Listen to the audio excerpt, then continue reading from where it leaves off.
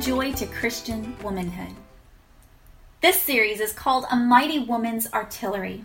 And what we've been doing for the last several weeks is studying the pieces in the armor of God that are listed in Ephesians chapter 6 and learning how to apply them to our lives so that we can be mighty women of God who are fit and ready for battle. Today is part 5 in this series, and we're going to study the 5th piece of the armor, which is called the helmet of salvation. Until just recently, I've always wondered why Paul listed the shield of faith as being the piece of armor to take above everything else, instead of the helmet of salvation. Ephesians chapter 6 verse 16 says, "Above all, taking the shield of faith, wherewith ye shall be able to quench all the fiery darts of the wicked." Then we have verse 17, which says, "And take the helmet of salvation," one of the quickest, non-descriptive parts of this passage in Ephesians 6. It's interesting. So let's dive into what this means. Last week, when we discussed faith, we learned that faith is what leads us to salvation. We are only saved by grace through faith. Paul is talking to Christians. He's talking to those of us who are born again and redeemed by God from sin. And as I said last week, we are all immediately drafted into the army of God once we come to Jesus. So we are soldiers. And every wise soldier needs a helmet. A helmet in warfare protects the head, and it's an extremely important piece because our enemy will typically go for the head in order to gain an advantage in combat.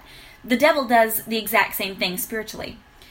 The helmet of salvation gives us hope, and it protects our minds against anything that would disorient us, anything that would discourage us or deceive us. 1 Thessalonians chapter 5 talks about the hope of salvation. Now, it's important not to be confused and think that this means we're in danger of losing our salvation. No, the Bible clearly teaches that we are sealed through Jesus Christ once we become a Christian. An old Sunday school teacher of mine used to say, "I have been saved, I am being saved, and I will be saved." Salvation is a present tense action. I was saved at a very young age. I was saved when I was 5.5. I was saved then, I am saved today, and I will be saved tomorrow. Salvation is ongoing. Having the hope that we are under the blood and nothing we do can cause us to slip out of God's hand, that knowledge motivates us and it sustains us in this war. Assurance of salvation is a logical target for the enemy. It's understandable that this would be something that he would go after. In attacking the mind of a Christian by planting seeds of doubt, what our enemy is doing is handicapping that Christian with depression or with a consuming sense of self.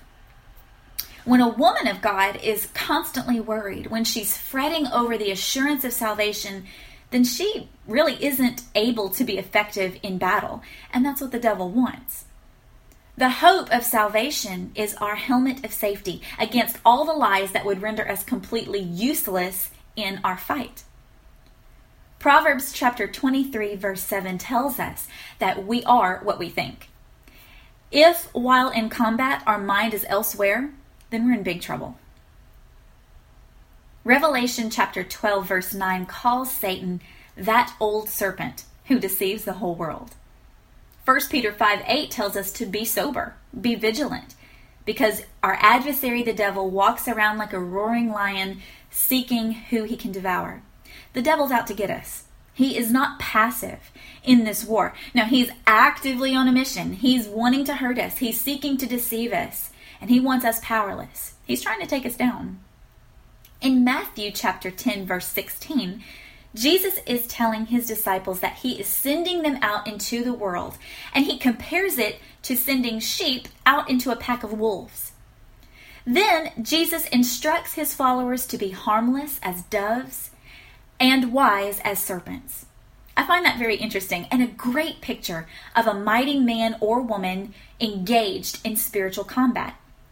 We should be harmless as doves, or in other words, we should be walking with our shoes of peace on. we should also be wise as serpents. It's interesting to me that the first appearance of Satan in the scriptures is as a serpent. The Word of God calls him subtle, and it says that he was cunning. He's easily able to deceive. Jesus encouraged us to be wise as serpents, and I think that speaks of knowing your enemy. It is much easier for me to avoid being defeated by my enemy when I've studied how he works. If I was my enemy, if I was my own opponent, I know exactly what I would go after. I know exactly how I would attack because I know my weaknesses. I know my temptations. The best armies in history have achieved the greatest victories by learning and studying their enemy and then acting accordingly. Football teams currently do this when they watch tapes of their opposing team and they see all the different plays that they make and they understand how they can best be on the defense and offense when they go up against that team in the next game. So believe it or not, our enemy has weaknesses. So the helmet provides us with wisdom and clarity on how to successfully defeat the devil. The helmet of salvation works to protect our thoughts from our enemy's attacks and temptations to disobey God. Without that helmet, we are vulnerable. We can easily become worried and anxious and having the cares of this world steer our attitude and steer our actions. It's important to have this helmet on so we can think clearly, so we can be sober-minded. Titus chapter 2, 1 Peter 4, there's several passages in the Word of God that instruct the believer to be sober-minded or clear-minded. A practical way to look at this is to ask yourself what you are being controlled by. What type of influences are you receiving? What kind of teaching are you taking in? Being clear-headed is absolutely vital in a war. Philippians chapter 2 verse 5 says, "Let this mind be in you, which was also in Christ Jesus." In 1 Corinthians 2:16, Paul says, "But we have the mind of Christ." 2 Timothy 1:7 says, "For God has not given us the spirit of fear, but of power and of love and of a sound mind." Our head and our mind can only be sober and sound and clear when we have that helmet on. And it can't be passively done. We can't wake up and tell ourselves, "I'm saved, so I'm good." We have to meditate on the truths of Scripture. We have to be honest about our weaknesses and identify our sins and then take those sins to the throne room of God and place them on His altar in repentance. We have to acknowledge that the enemy that we are up against is much more real than anything we can tangibly touch or physically see. And we have to actively work to spoil all of his attempts to get inside our heads. It's easy to let our minds run wild with worst case scenarios. I know that when a situation or a fear or an attack comes against me and tries to plant itself in my mind, I have the tendency to get inside my own head and allow those thoughts to take root instead of being intentional and putting on the helmet of salvation. We forget how powerful these weapons are. We forget as women of God how mighty we can be if we will use the artillery that God has so graciously given to us. He gives us truth that never changes. He gives us the ability to live His righteous life through us. He gives us peace even in the heat of battle. He gives us faith that can slay any giant and move any mountain.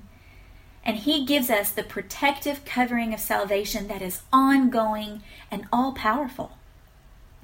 2 Corinthians 10, verses 3 through 5 is probably my favorite passage on this topic.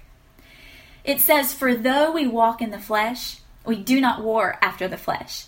For the weapons of our warfare are not carnal, but mighty through God, to the pulling down of strongholds, casting down imaginations and every high thing that exalts itself against the knowledge of God, and bringing into captivity every thought to the obedience of Christ." We are not fighting flesh and blood, as Ephesians 6:12 tells us. And so our weapons aren't physical. However, they are mighty. They pull down what the Bible calls strongholds or fortresses. So every time we have a thought that comes against the truth of God's word, we are to put our helmet securely on our heads so that ungodly or deceitful thoughts won't penetrate us but fall to the ground instead. The Bible says to take those thoughts, take those whisper attacks from your enemy, take them captive, and then think on the truths of God's word. Meditate on Philippians 4:8. But do not allow that old serpent to hypnotize you, to get inside your head and to deceive you. I read this quote and I love it. It says, the helmet is that great hope of final salvation that gives us confidence and assurance that our present struggle with Satan will not last forever and we will be victorious in the end. I hope you've been encouraged by today's podcast. For more information, please visit wherejoyis.com. I pray you will fix your mind on things above today as you wear the helmet of God's great salvation.